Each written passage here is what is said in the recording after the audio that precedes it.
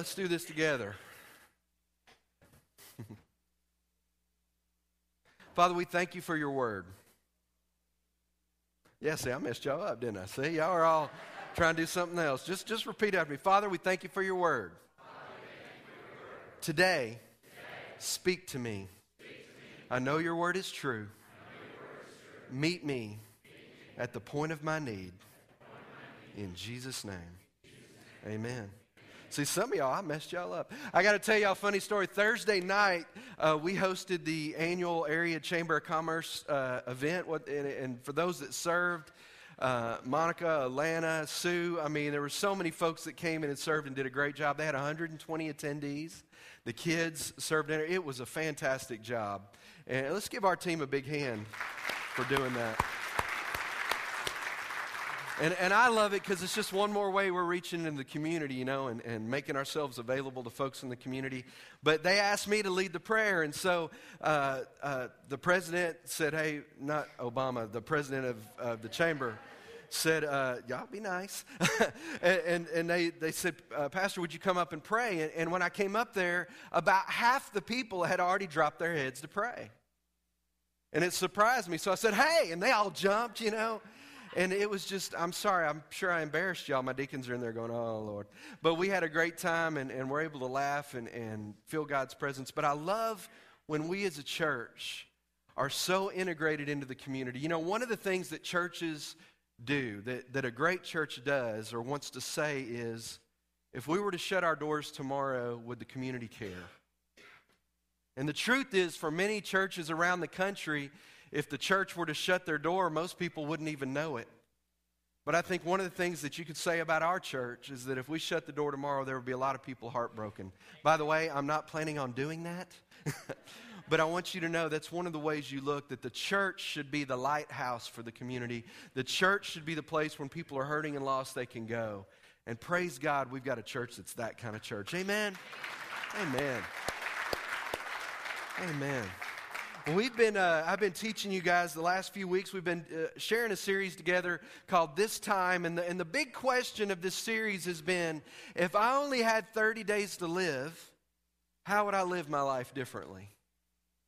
And I want to tell you something. This is a revolutionary question. And somebody say, well, 30 days to live. I've had a number of people say, well, I wouldn't go back to work. You know, or I'd eat whatever I want to or whatever. But there are obviously the deeper questions that if you only had 30 days to live, you would restructure the way you spent your life. And some of you think, well, 30 days doesn't seem very long. Well, let's just say you had a year to live. And if you had 1 year to live, if you knew for sure that in 1 year you were going to be gone from this planet, how would you structure your life differently? How would you live differently? I want to tell you, it would revolutionize everything. And I want us to think about that. Because the truth is, we don't know how long we have. Do we? We don't know. None of us know. We just know that there's going to come a time that if Jesus doesn't come back, there's going to come a time when you're going to be done here on this planet. And I don't want us, and I think the underlying thought of this whole series for me has been, I don't want to live a life of regret. I don't want to look back on my life and look back and wish there were things that I would have done. Wish that there were things that I would have said. Wish that there were people that I hadn't talked to that I wish I had. I don't want to live a life of regrets. And I've tried to live my life that way. But this series really points it home. And I want you to understand something today. If you knew you only had 30 days to live, you would love people more freely. You would give forgiveness away. Some of the things that you worry about right now and spend your time thinking about would mean nothing to you. Nothing. And I think we need to look at things that way in life. We need to, as believers, look at things. Look at Psalm 39. It's in your notes there. It's on the screen. Lord, remind me how brief my time on earth will be. This is a psalmist talking. Lord, remind me how brief my time on earth will be. Remind me that my days are numbered, how fleeting my life is. You have made my life no longer than the width of my hand. My entire lifetime is just a moment to you. At best, each of us is but a breath. And then he uses the Hebrew term Selah, which means pause and think about that. Pause and think about what I've just written. And so we need to do that in our lives. We need to stop and think. about that.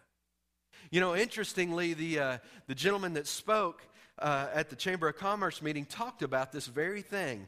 And he did it in a different way, but he talked about the dash in our life, and that when on a tombstone, you've got a beginning date and an ending date, but really your life is all in that dash. And what goes on in that dash is what's really important. What goes on in that dash also has a lot to do with how you're going to spend eternity. And I can promise you this, guys, if you don't hear anything else today, hear this. At the end of the day, the only thing that's going to matter when you stand before God, and you will, the Bible tells us, each one of us will, the only thing that's going to matter is your relationship with Him and your relationship with other people. That's all that's going to go along with you. Your bass boat's not going. Your shotguns aren't going. Your shoes aren't going. All those things are not going to matter. And God does not mind us having things. We're supposed to be on this life and we're supposed to enjoy things, but I want you to understand those things are here to help our life be a little better and a little more fun, but those are not the things that are going to matter in eternity. Your relationship with God and your relationship with people. Today, what I'm going to talk about is real love. If you only had 30 days left to live, this is one of those topics that's really going to matter. We're going to talk about what love really is today. And I think if you'll listen, if you'll let this soak in, it's going to change you. Are y'all ready? All right, well, here we go. How many of you have ever heard of Mount Everest? It's a big old mountain. Have you ever heard of that? One of the tallest mountains in the world. And occasionally, mountain climbers will go and they will climb this mountain. I think it's around 29,000 feet tall. Huge mountain. And so here's what's interesting is these guys will go and climb this mountain. Now, understand, you don't just say, hey, you know what? Hey, what are we doing this weekend? I don't know. Y'all want to go climb Mount Everest? Sure, it'll be fun. That's not what you do when you're going to climb Mount Everest. People train and train and train to do this, and you have to have special equipment and all these other things to do it. People, will spend their whole lives. Some people are just like, that's my goal in life is to climb Mount Everest. It's a big deal. But there's an interesting thing about Mount Everest. Once you get up to about 26,250 feet, there's a zone up there they call the death zone. And if you get up to that altitude and you don't get through that area, most people die. You can't get past that. Back in 2006, there was a group that went up into this area. There was a team of people because they usually travel in teams. And they went up into this area, and one of the guys that was on the team began to struggle. And so he sat down and tried to rest and recover in the death zone. What was interesting is that there were 30 people in this party or that passed by this guy, and everybody saw him struggling. They all recognized that he was having a hard time, but nobody stopped to help him. On the way back down, they found him dead because everybody assumed that somebody else was helping him. A few years later, around in May of 2006, a group was going up, and they were traveling up the same place, and they came upon a guy that had in the same situation that had been left by the team that he was with, and he was sitting there struggling, and this team stopped what they were doing. This whole team stopped, and they escorted this man back down the mountain.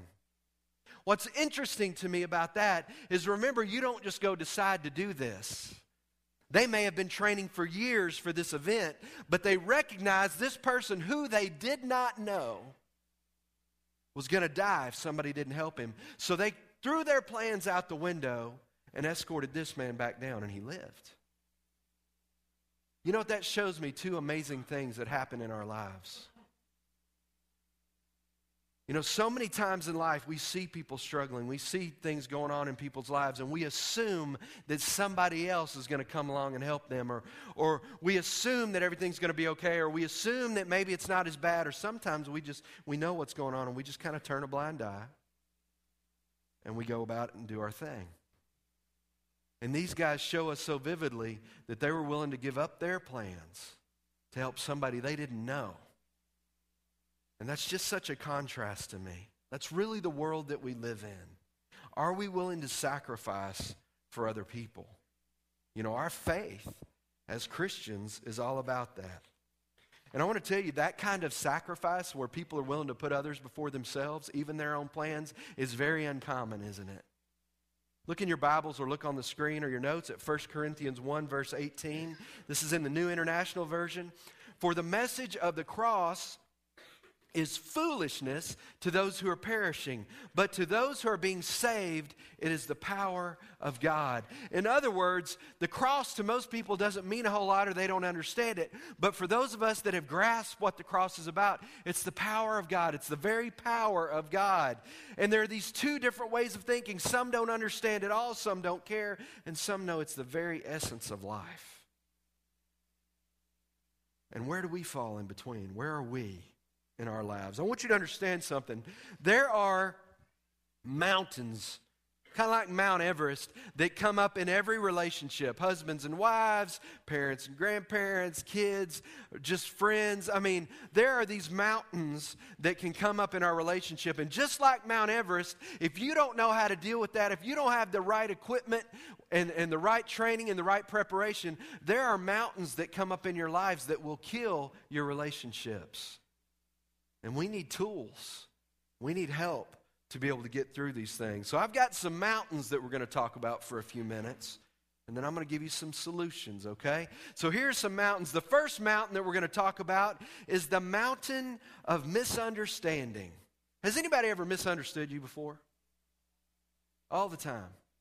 The mountain of misunderstandings. I'll tell you one of the greatest thing in our society where people have misunderstandings is texting or email. Has anybody ever texted you or emailed you something and either A, it was wrong, or B, you took it the wrong way? I've got a 4-year-old that's raising his hand right here. I'm not kidding. Good job. But the truth is, we've got people, people can text. Why is it easy to misunderstand an email? There's no emotion behind it.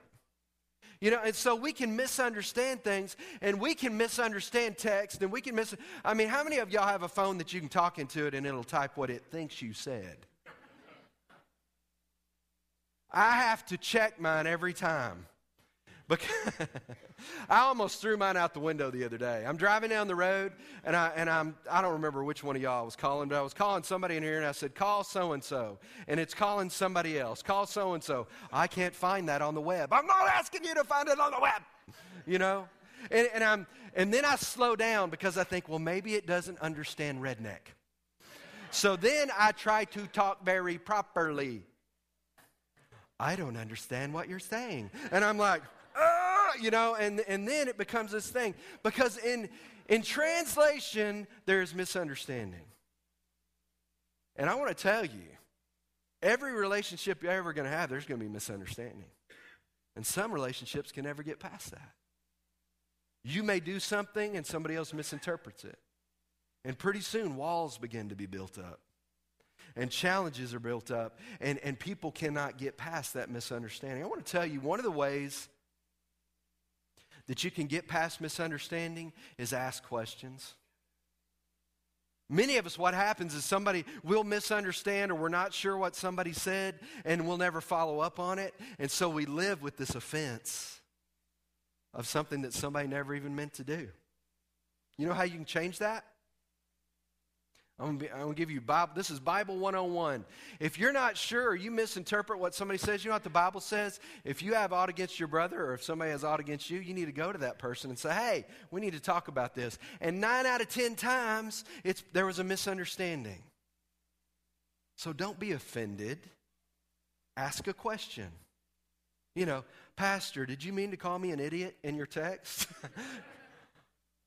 Yes, I did. No, but the deal is we got to ask the questions. Don't assume anything. That gets us into so much trouble. We are all human, so miscommunication and misinterpretations are inevitable. Take the extra step instead of being offended and ask the question. Okay? Here's the next one. The mountain of me first. In other words, the mountain of selfishness. Hallelujah. Selfishness. One of the biggest challenges that all of us face in our life, and this is one of the greatest mountains in relationships. When you are in a relationship and it's all about you, that relationship is destined for failure. Because we all have an opinion, we all have a way we want things to go, and if it doesn't go our way, we typically have problems with that. We don't like it. I got to tell you a story on my kids. I ask their permission before I told this. But I asked them last night, I said, now listen, guys, I've got an illustration I want to use, but I need to ask you. And they're all looking at me like, because they're thinking of the 5,000 things they've done that I could talk about. But anyway, back when Taylor was about 12 years old, Miles was 10, Kennedy was between 7 and 8, Taylor was just getting old enough where we would let her watch the kids, right? Because she's the big sister. And so we said, all right, we're going to go out on a date or whatever it was we're doing. Here's our cell phone number. If something happens, call us. And so we haven't been gone very long, and the phone rings, and Taylor's on the phone and talking to Trish. Mom, the kids won't listen to me. They won't listen to me. And so Trisha puts it on speaker because she's trying not to laugh, right? And Taylor's crying because this is a critical moment. And they won't listen. And now I'm listening to what's going on. And in the background, I hear, bah, bah, bah, bah, bah, bah. And you can't understand what it is. It's, bah, bah. And Taylor's going, they won't listen to me. And Trisha's trying to, talk through, tell me what's going on. Well, I told them to do this. Well, we found out last night.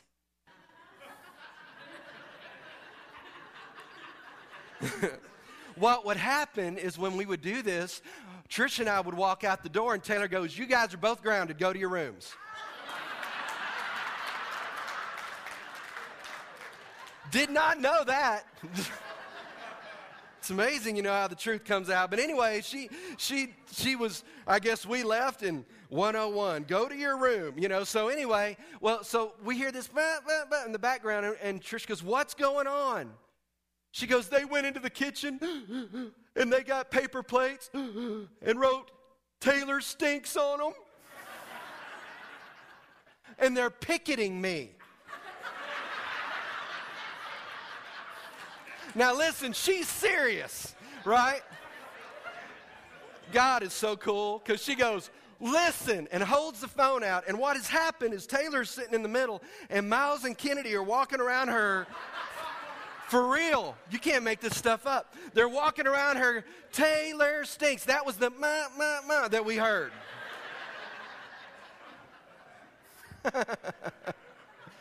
So I'm pretty sure we laughed and hung up. I'm sure, because that's awesome parenting. But here's the deal. We do that in relationships all the time, don't we? Where we want what we want, so you're grounded and go to your room, and everybody's misunderstanding, and there's this selfishness going on, and our relationships fall apart. And maybe the people don't physically pick at us, but they're doing it in their head, right? And pretty soon we find ourselves alienated from those around us because of our selfishness. Because, guys, I want you to understand something today. You were not created just to do whatever you want to do. God created you with a specific plan and a purpose, and His plan for your life includes loving the people around you as the core of it and loving Him. Remember what Jesus said.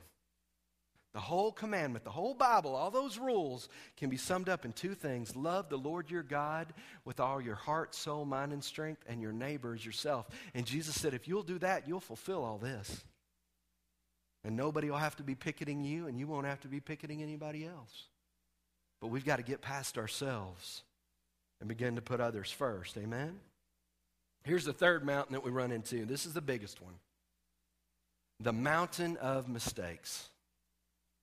The mountain of mistakes. In other words, the stupid stuff other people do to you and the stupid stuff you do to other people. And most relationships can't get past this. Because the reality is, we're going to hurt people and people are going to hurt us. And that's life. And it's not fun. Listen to this. Every one of us has been hurt by someone else. And it's so easy when you're hurt in a relationship to build a mountain of bitterness around your heart to protect yourself from being hurt again. It's a natural reaction. I've told some of you the story back when I was 16 years old, and I was just starting to date, and I was dating this girl that was the lieutenant on the drill team, and she was a year or two older than me, and I was in love. Hallelujah. My dreams had come true, and of course I went out like on one or two dates, and then she dumped me. I don't know why, what was wrong with her. But anyway, and I remember talking to her one day, and she blew me off, didn't even act like I was there. 16 years old. Now, I want you to understand something. It's funny now when I look back on it, but at the time I was devastated. And I remember saying this at 16. I'll never let anybody hurt me like that again. And for the next 7 or 8 years, all my relationships, dating, were defined by that relationship at 16. And whenever anybody would get close to me emotionally or relationally, I'd break up with them. I was gone. And I just went through relationships like that. And I want to tell you, I mean, even when Trish and I started dating, I mean, that was something I had to get past because I had this presupposition that anybody that got close to me was going to hurt me. And I want to tell you, that's a 16-year-old breakup. I mean, that's nothing compared to what most of you guys have gone through. Divorce, adultery, rape, abandonment. I mean, and so when you begin to see these things and they begin to pile up on your life, what happens is the natural reaction is to build a mountain to protect ourselves. The problem is, in protecting ourselves, we choke our own life out. You know, Jesus said in the world, you're going to have trouble. You're going to have tribulation. People are going to hurt you. But then he said, be of good cheer because I have overcome the world. And I want you to know, guys, this is one of those messages that if you will take this to heart and you'll apply it and receive what God has for you, it will change your life forever. Because I know this is true. But you got to receive it. So I want you to listen to how we get past these things. Amen? So how do we overcome these mountains? How do we climb these mountains? How do we get past them? How do we have the kind of life that God has for us? Because Jesus said, I've come that you would have an abundant life. I've come that you would have a life that's overflowing, which sounds really good. But how do I get there? Because God, I'm broken. How do I get to this life? Here's how we do it. The Bible has strategies for us. It tells us. And I'm going to use the illustration of the mountain climbing to kind of tie it up for you, okay? The first thing that a climber needs before they climb, and how many of you have ever seen people mountain climb on TV or something? I mean, you've seen something. All right, you'll always see them with ropes, won't you? They've always got ropes. And the reason there are ropes there is to help you get up and help you get down, and if you fall, you've got this rope, and it kind of anchors you there. It's your lifeline, if you will. And so we have to have a lifeline. And here's the first lifeline. It's the rope of acceptance. The rope of acceptance. Romans 15:7 says this, accept one another just as Christ accepted you in order to praise God. Accept one another then, just as Christ has accepted you in order to bring praise to God. You know, we need to accept each other. We need to do that. We need to learn to, when we're going, it's a choir, that's awesome. It's like stereo babies. Let's see who wins. But we need to learn to accept each other, and it's difficult. Because we accept perfection. You won. We want perfection out of people. And what's interesting is that most of us expect more out of other people than we do out of ourselves. Maybe I want perfection out of you, but for myself, I'm willing to give myself a break. Some of you, it's just the opposite. The hardest person you're hard about in your life is yourself. You're your own worst critic. And Jesus tells us that we need to accept each other just like he accepted us. We need to have grace for each other. We need to have mercy for each other. Now listen, I'm going to do this top 10 thing and I'm going to go through it here. And ladies, I don't want y'all to be mad at me because I did not write this list. But somebody somewhere compiled a list of the top 10 things that guys wish ladies would do or would know about them in relationships. And you don't have to be married or dating anyone to appreciate this. This is just a list. So ladies, fellas, if they rush the stage, you've got to throw your bodies in front of me. You got to protect me right now. Got to step up. Number 10, if something we said can be interpreted two ways, and one of those ways makes you sad and angry, we meant the other one. You get that? That's that whole mountain of misunderstandings thing.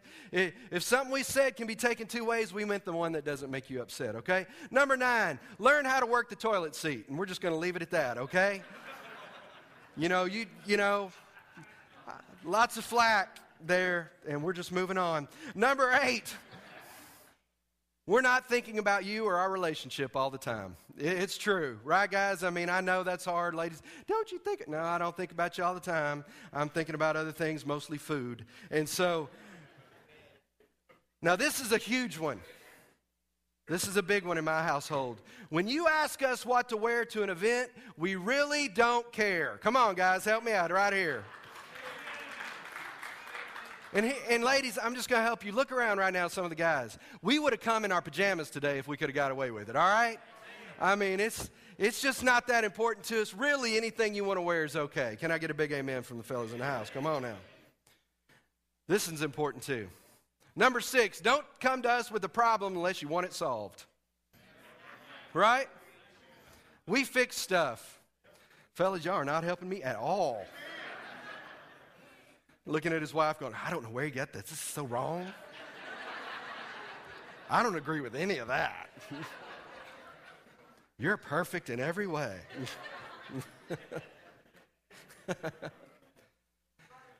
Oh, Lord, here it comes. Yes, ma'am.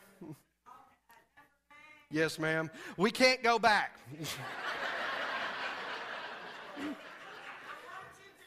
Oh, Lord.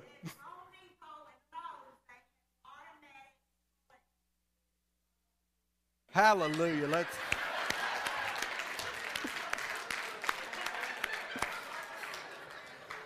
Becky, if this falls apart, we just move on, all right? That's. All right. Oh, Lord, I'm nervous about this one. Whenever possible, please only talk during the commercials.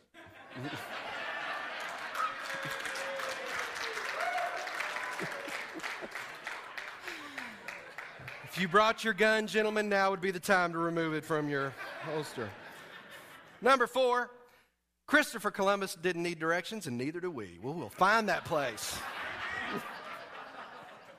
Number 3, if it itches, we'll scratch it. We're like bears, we're like bulls, we're just going to scratch stuff, all right?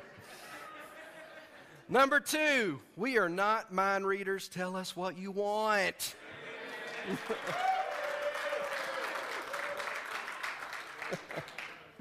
This podium is made out of bulletproof material. Number 1, if we ask what is wrong and you say nothing, we will act like nothing is wrong because we know you're not telling the truth, but it's just not worth the hassle.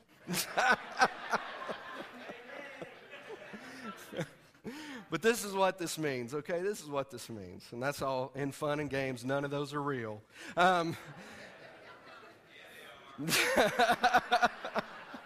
But here's the truth, guys. Here's the truth in relationships. The rope of acceptance, this is what it means. Listen, this is what it means. We need to stop trying to change each other and start cherishing each other.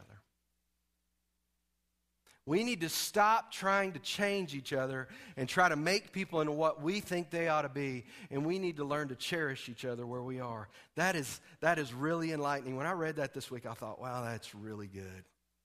We need to learn to appreciate the gifts in each other. We need to learn to love each other where we are and accept each other where we are. That doesn't mean we don't improve in life, but I want you to understand something. I want you to understand we need to learn to accept each other where we are and know that as we love each other, we're going to continue to grow and not try to chisel each other into the image that we want them to be. Because the truth is, opposites attract. Opposites attract in relationships. Opposites absolutely attract in marriages, you know. I'm so pretty, and y'all know how Trish is, and here I am. No, I'm just kidding. Oh, yeah, well, you know, praise the Lord, hallelujah. But here's the deal. It is true, but here's the deal. If opposites attract, you know what happens? Friction. And we tend to date people or marry people or want to be around people a lot of times that aren't like us. And the problem is, since they're not like us, it causes friction in the relationships. Friction is a good thing. The Bible says, as iron sharpens iron, so one man sharpens another. what that means is there's got to be friction if there's sharpening. And that means a lot of times the people that love you the most are also going to be the ones that are the most honest with you. They're the ones that are going to tell you when your fly is down. Yeah. You know what I'm saying? They're the people that if they see a train wreck coming in your life, they're going to be there for you. They're not the people that see it coming and say, y'all watch this. They're the people that are willing to step out and tell you the truth, even when it hurts. And so we need to stop trying to change each other, start accepting each other, and let God do the changing. Amen? Genesis 2:25 says this, the man and his wife were both naked and they felt no shame. Now that's interesting. We're talking about Adam and Eve in the garden. The Bible says they were naked, but they felt no shame. Now your first thought might be, well, they were bodybuilders or whatever. No, that's not true. What happened is there was total acceptance in their relationship and they loved each other at their core. And when we begin to have those kind of relationships and accept each other where we are, that makes an amazing thing happen in our lives. So I want you to do that, amen? Number 2, you need to gain traction with loving actions. Gain traction with loving actions. How many of you know one of the most important articles of clothing you put on every day are your shoes? How many of you? Come on. And how many of you know that if you have uncomfortable shoes on, the rest of your body hurts? Have you ever noticed that? It's true, isn't it? I mean, a pair of shoes that are too small or too big. I mean, because everything that happens, all the movement that goes on in our lives, everything's kind of translated through our feet. Well, it's really important if you're climbing mountains that you need some really good boots, don't you? You need something that's got traction. I've got a pair of boots that I wear at the house. They're muck boots. Everybody know what muck boots are? I mean, they're really good boots, but here's the problem. My brother-in-law gave me these for Christmas a couple years ago. They're waterproof, but they're completely slick on the bottom. Yeah, and I'm pretty sure he did that on purpose because here's what happens. It doesn't make any sense. They're waterproof, but they're slick, and if there's water on the ground, then the ground is slick. And so when you get out with these boots, I have literally almost killed myself a half dozen times with these boots, but I'm dry. Until I fall down. And then I'm not dry anymore. But boots are extremely important. You know, one of the things we had in SWAT school, they always talk to us about is make sure you have comfortable shoes because you may be out hours at a time. And so it's important that we get traction in our lives. And I want you to understand the way you gain traction in relationships with your friends, your family, is by loving actions. And that's not always big things. You know, I talked to a lady this morning right before church. She stopped me and said, Pastor, I'm really loving this 30 Days to Live series. She said, I've been writing notes to people and sending messages out to people. And those loving actions are things that can help change somebody's life. And it's little things a lot of time, a kind word. You know, just little things. But each time you do that in a relationship, it gives you traction. It gives you the ability to move forward. And it's little things. Here's a note underneath that. There's 3 C's that I want to talk about on how we gain traction in relationships. Let's look at the first one. The first one is consideration.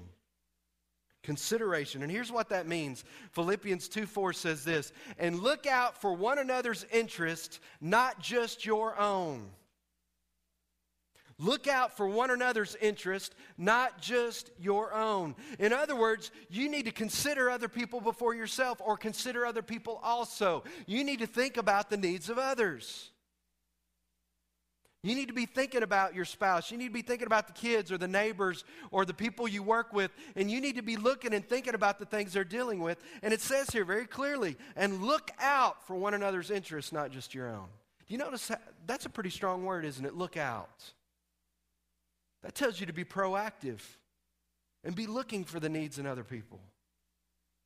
You know, have you ever noticed in your life when you get around somebody and maybe you are going through a hard time and somebody notices and they said, man, are you doing okay?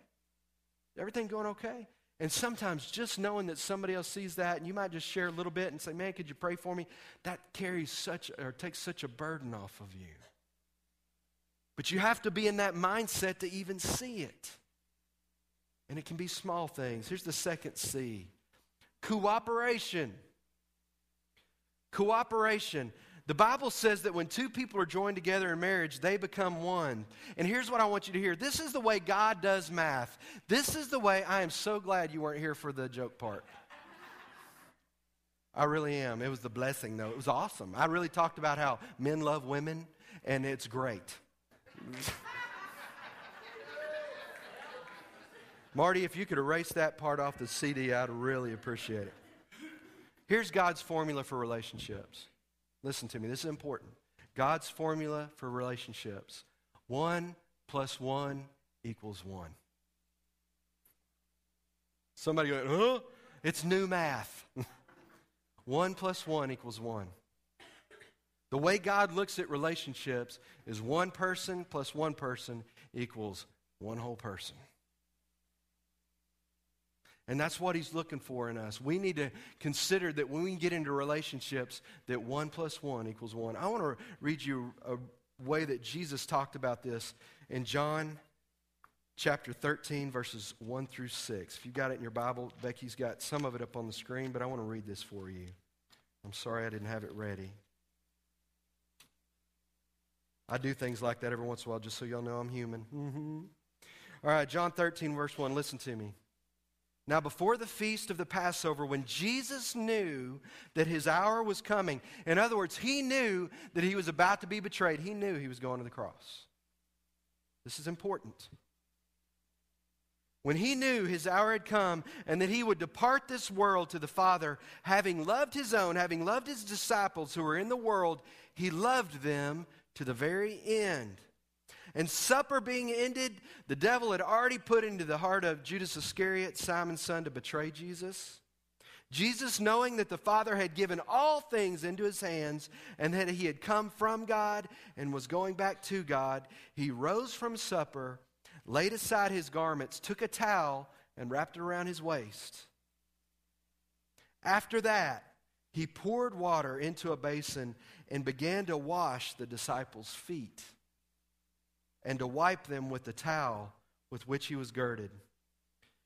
And when he came to Simon Peter, and Peter said to him, Lord, are you washing my feet? Jesus said this, what I am doing you do not understand now, but you will after this. Peter said to him, you shall never wash my feet. And Jesus answered him and said, if I do not wash your feet, you have no part with me. And then Peter said this, Lord, not my feet only, but also my hands and my feet. And that is a beautiful picture. Think about this. Jesus knew, we're talking about 30 days to live. Jesus knew that his time had come. He knew that the next few hours and what he did with these guys were going to be some of the things that were most important things he could show them. So what did Jesus do? After dinner, he gets up. He takes a towel, a basin of water, and goes around the room and washes these stinky, nasty feet. The Son of God, the creator of the universe, humbled himself and taught them how to be a servant. And I love it where Jesus said, you may not understand now, you're going to understand later. And it's so the same with us too, that's what God does. And he asks us to do the same thing, that we would love each other like that. And I want you to think about that. I mean, that's really a humbling deal. But he showed us that if you're going to be great in the kingdom of God, you have to serve. And you have to love that way. And put others' needs before yourself. And guys, really understand this. This is God. And I love what Peter said, because some of you say the same thing. Not me, Jesus. Ooh, I don't deserve for you to do that. And Jesus said, I got to do that, man, or you don't have any part with me. And then Peter said what we all should say, then really wash all of me, Lord. Wash all of me.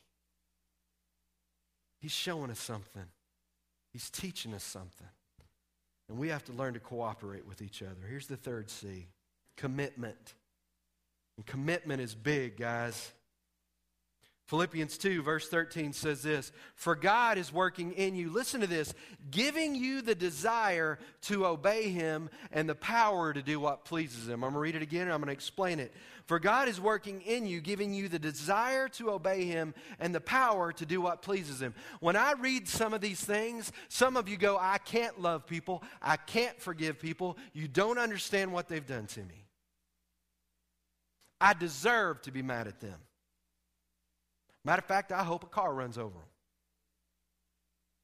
I mean, we're just being real, right? So I love what this verse says. For God is working in you, and He is giving you the desire to obey Him and the power to do what pleases Him. And that is really good news, because some of us that struggle in life, some of us that have issues and things going on, I want you to understand, God can change your heart. And for those of you that struggle with different things, maybe some of you are struggling with addiction, some of you are struggling forgiving, whatever issue it is you're facing, understand today that God can give you the power. When the Holy Spirit comes into our life, the very power and presence of God resides in us. And He will give us the desire to do things that He wants us to do. So it doesn't have to be all on you. And here's the way you do that. You say, Pastor, I need that. How do I do that? Father, help me. Give me the desire. Lord, you know how I feel about so-and-so, and they're mean, and I don't like them. And they hurt me. And Lord, if you'd ask my opinion, you shouldn't like them either. But you know what, Lord? I see what you did. And you hung on a cross. And the very people that crucified you, you said, Father, forgive them because they don't know what they're doing. So if you can do that, if you'll put that desire in me, Father, if you'll put that spirit in me, if you'll give me that desire, Lord, I'll do it. But I need your help. Boy, it's that simple, y'all. And here's what I want you to do. You can just write this down. If there's somebody in your life that's hurt you, if there's somebody in your life that you're mad at and they may deserve it, whatever, here's what I want you to do. I want you to begin to pray for that person. And I want you to begin to bless that person. Father, I pray you bless so-and-so. Lord, you know that, Father, they're hurting people because they're hurt. Lord, I know that, but Father, they hurt us, and I pray, Lord, bless them. Lord, I pray that you bless them in their job. Lord, bless them at school. Lord, help. And watch what will happen. Their life may change, but your life will definitely change. Because your heart towards them will begin to change. And God will change you, and He'll begin to give you the desire to love people that are hard to love. He will do that. And I'm telling you, some of you today, if you'll apply that, it's going to change your life. Do you understand me? It'll change you. Here's the last, number 3 on your notes. We need to be tethered together by forgiveness. Some of you are going, what does that mean? We talked about the rope of acceptance. If you ever watch, most of the time these teams climbing up, especially Mount Everest, there'll be somebody at the front and everybody, and they've got ropes, and all these ropes kind of run through each person. So maybe there's 10 people on your team, and everybody's kind of roped together. And here's why. It's very simple. If one person falls, the other ones can stand there and they can hold that person up until they can get a grip. And here's the way we do that.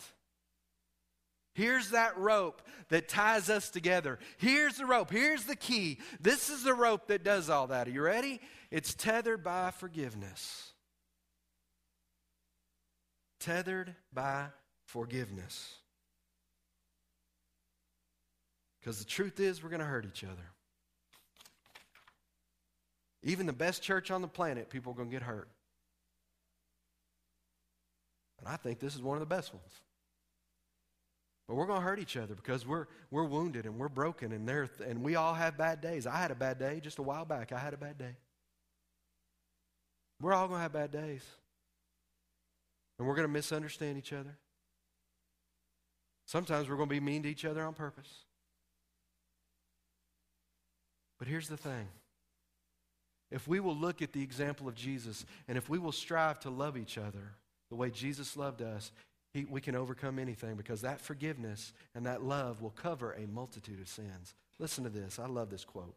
We get the power to forgive people in our lives by looking at the cross. Because you'll never have to forgive anyone more than Jesus has forgiven you. Wow. The worse somebody's hurt you, it was worse for him. As bad as it may be for you, it was worse for him. Imagine, guys, the sins of the whole world, every mistake, every sin that anybody ever committed on one person. And you will never have to forgive anybody more than Jesus has forgiven you. And that's where the power to do that comes from. When we accept Him, when we receive Him, when we begin to walk like He taught us to walk, that love can be in us, but you have to receive it. And the Lord, God can love people through you. Colossians 3:13. Get along with each other and forgive each other. If someone does wrong to you, forgive that person because the Lord forgave you. Amen. 1 John 3:16. And this is how we know that what love is. Jesus Christ laid down His life for us. And listen to this. And we ought to lay down our lives for our brothers. Wow. And I think it's interesting that John 3:16 talks about for God so loved the world. 1 John 3:16 talks about God loved us that much and we need to love each other that much. Greater love has no one than this, than one laid down their lives for their friends. And that just doesn't mean dying for them in the natural. That may mean dying for them relationally and emotionally and beginning to put others first and begin to serve others. I want you to understand something. If you've been around our church any amount of time, you've had an opportunity to love and serve people. And it is one of the most amazing feelings in the world, isn't it? Isn't that awesome? Amen. When you get an opportunity to reach out and love people, it's amazing that some of the focus that you have on your own life begins to go away when you begin to see the needs and meet the needs in other people. You know, at the backpack deal this year, go out there and serve and put shoes on kids that walk up with sandals 3 times too large. Think you're having a bad day? You know, go out and begin to look and see the needs and the hurt in other people's lives. And when you begin to do that and you begin to see what other struggles and challenges people are facing with, it's amazing sometimes how the hurt in our own lives gets minimized when we love other people and allow the love of God to flow through us. And I want to tell you something. If you'll begin to love and serve people, what will happen is you will turn your eyes away from your problem. And here's what you'll realize, some of you, that as you love and serve other people and the power of God flows in you, you'll turn back around and your problem will be gone. Because the power and the love is flowing through your life. This is real. This isn't philosophy or theory. This is truth. You understand me? Jesus showed us what the power of love was about when He went to the cross. And then He tells us that we're supposed to love other people in our lives just like that. We're to lay down our lives and our selfishness. We're supposed to lay down our desires and what we think we want to serve other people. And if we'll begin to do that, He'll change not only our lives, but the lives of all those people around us. So to bring it all back, if you only had 30 days to live, who would you serve? Who would you love unconditionally? What's keeping you from doing that now? I really want you to examine your life during this series. I think this is a holy thing that God has done for us in this series. And I want you to begin to look at people differently and really start to understand and think about what's really important. You know, yesterday I walked into the house and it was awesome because I walked in and one of the water lines to the laundry room had broken. And there was water all over the place. And Miles was with me and I said, "Well, Bub," he said, "let's fix it, Dad."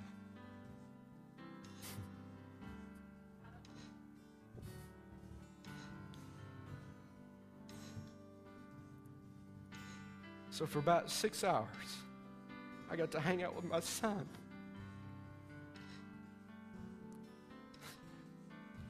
And we weren't mad and we weren't frustrated. We were working together. And I know it seems simple, but how often do we do that? How often do we slow down because we're so busy doing nothing? And we're high-fiving and smiling and tearing stuff up. And Ronnie, I'll be calling you later to help me. but we got to spend time together. No cell phones. Just right there working together. It was awesome. And I thought, if I only had 30 days, this is the kind of stuff I'd want to do. So don't wait for an emergency. Don't wait for something to break. Don't wait for a bad call from the doctor's office. Don't wait and then live in regret of what you wish you would have done. Do it now. Make that phone call. Send that email. Go visit that person. Get it right. Life is too short. Do you understand? Let's pray. Father, thank you for loving us so much that you sent Jesus to die for us. Lord, he took our sins. He took our past. He took our pain. He took it all to the cross. Not because we deserve it, but because you love us. Right where we are, in the middle of our mess. And so, Father, I pray today in Jesus' name that you would move in our lives. Lord, I know that there are people here today that are broken, like I am many times. But your love is so good.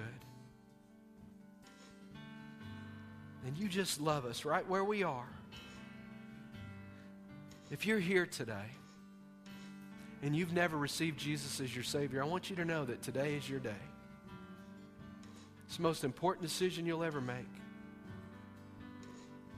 And if you need to receive him as your Savior and Lord, just slip your hand up and say, Pastor, that's me. I need Jesus. Or maybe you're here today and you're a Christian, but you've walked away and you're hurting and you just want to rededicate your life. You just want to come back home. You want to receive that grace we talk about and that mercy. And I want you to know, friend, it's there for you. It's real. God's not mad at you. He loves you. He died for you. And that's the truth. So if you're here today and you're a Christian, but you've walked away, but you want to rededicate your life, just slip your hand up and say, Pastor, that's me. Amen. I see your hand.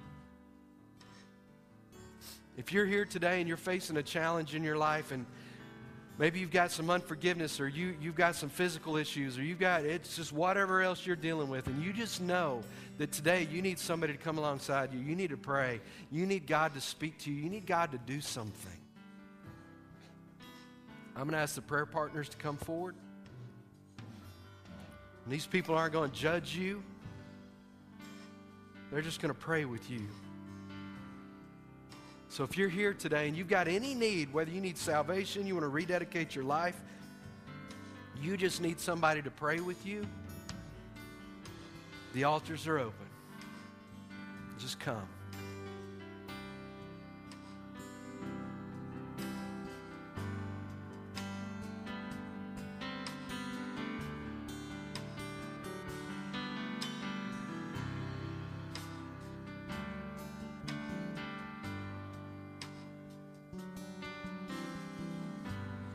I'm forgiven because you were forsaken, and I'm accepted.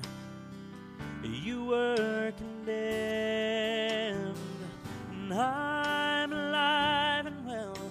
Your spirit is within me because you died and rose again.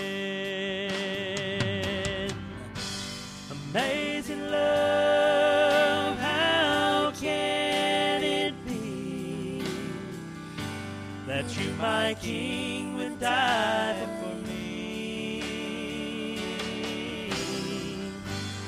Amazing love, I know it's true, and it's my joy to honor you in all I do. I honor you.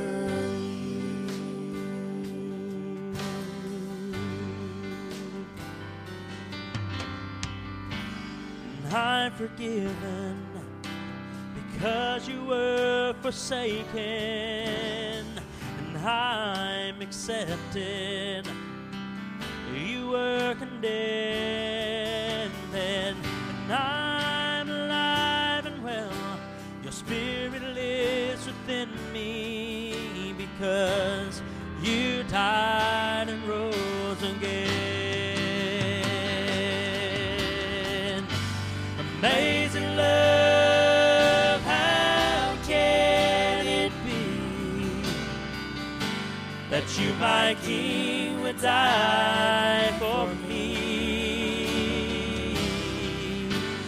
Amazing love, I know it's true, and it's my joy to honor you in all I do. I honor you.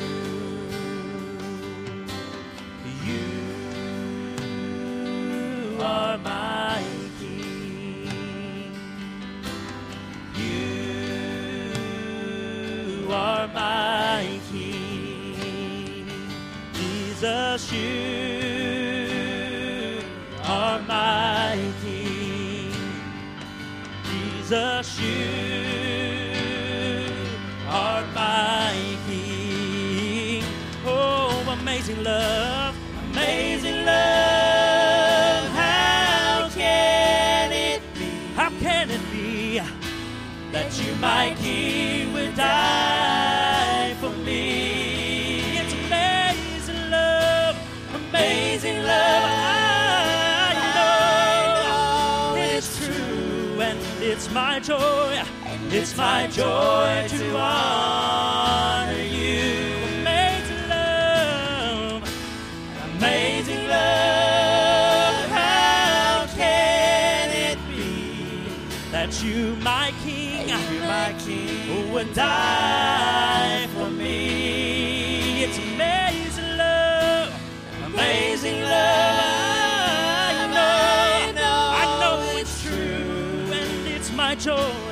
It's my joy to honor you, and all I do, I honor you, and all I do, and all I do, I honor you. Sing it. You are my King. Yes, you are. Jesus, you are my King. We'll claim it today. Jesus, you are my King. You are worthy. You are my King. Amazing love, amazing love. How can it be that you, my King, would die for me? It's amazing love, amazing love. I know it's true, and it's my joy to honor you, and all I do, I honor you, in all I do, I honor you.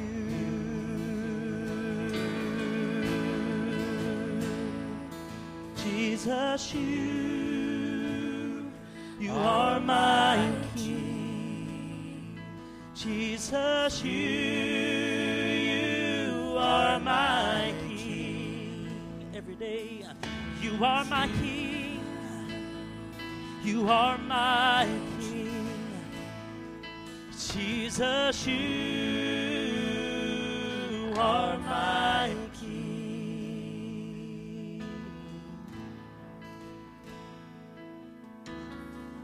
Just real quick, y'all be seated just real fast. Many of you know Jack Bourne. He's one of our core guys here at the church. He's been fighting cancer for a while, and Jake feels like he needs to stand in for him. We're going to pray for him. If I can have my deacons and trustees, my guys come down, we're just going to pray for him. I want you to know We see God heal people because he's still in that business. And so we're going to be praying this morning for Jack. And if there's some of you also here today, Brian Kent, so good to see you, buddy. Brian hadn't been here in a while, and we're glad to see God working on him, heal him. We're going to stand in this morning. Let's pray and join our faith together that God's going to heal Jack completely. Amen? Let's pray. Father, we just thank you this morning. And we pray right now, Lord, in Jesus' name, that you would touch Jack. So, Father, right now, we come before you and we pray that you would lift Jack up, that you would touch his body. The Lord, you would heal him. Father, we know that your word tells us by Jesus' stripes we're healed. So, Father, today we pray in Jesus' name that you would touch his body and that you would heal him. Lord, we speak peace and comfort to him in Jesus' name and according to your word. And we thank you for it. Amen. Amen. Amen. Let's praise God because I believe it's going to happen. Amen. Amen. Amen. Thank you, Jake, for your obedience. You guys can just stay here for a second. I love ordering them around. It's so awesome. Tonight, we're going to be having our annual business meeting. I want you to know it's a holy time because we're going to come in really tonight. We're going to celebrate what God's done in 2013. It was a great year for our church. So you guys know, we grew 33% last year. Isn't that awesome? That God was touching. And what's important about that is that's families and lives being changed. Amen? So we're going to tonight celebrate that. We're also going to be electing some positions. We've got some deacon and trustee positions, and we've got some change going there. So you need to come tonight. If you're not a member of the church, you're welcome to come. You just won't be able to vote, but you'll be able to participate. And if you're trying to check us out to see if you like us or not, I completely understand that. But we would love for you to come and just kind of see what God's doing and what we're planning on doing in 2014, okay? Let's all stand this morning. I'm going to ask you to grab your neighbor's hand again. We do have Germex in the lobby. So this is a holy time. We come together. I believe every week, I pray and I believe that every week God's going to change people's lives when we come here. Yes, Lord, I hear you calling. I've got a direct line back here. Y'all don't know about that. But we believe that God comes each week and he touches people and changes lives. And you know what? That's what it's all about. And so let's pray. Father, I just thank you today for each person here.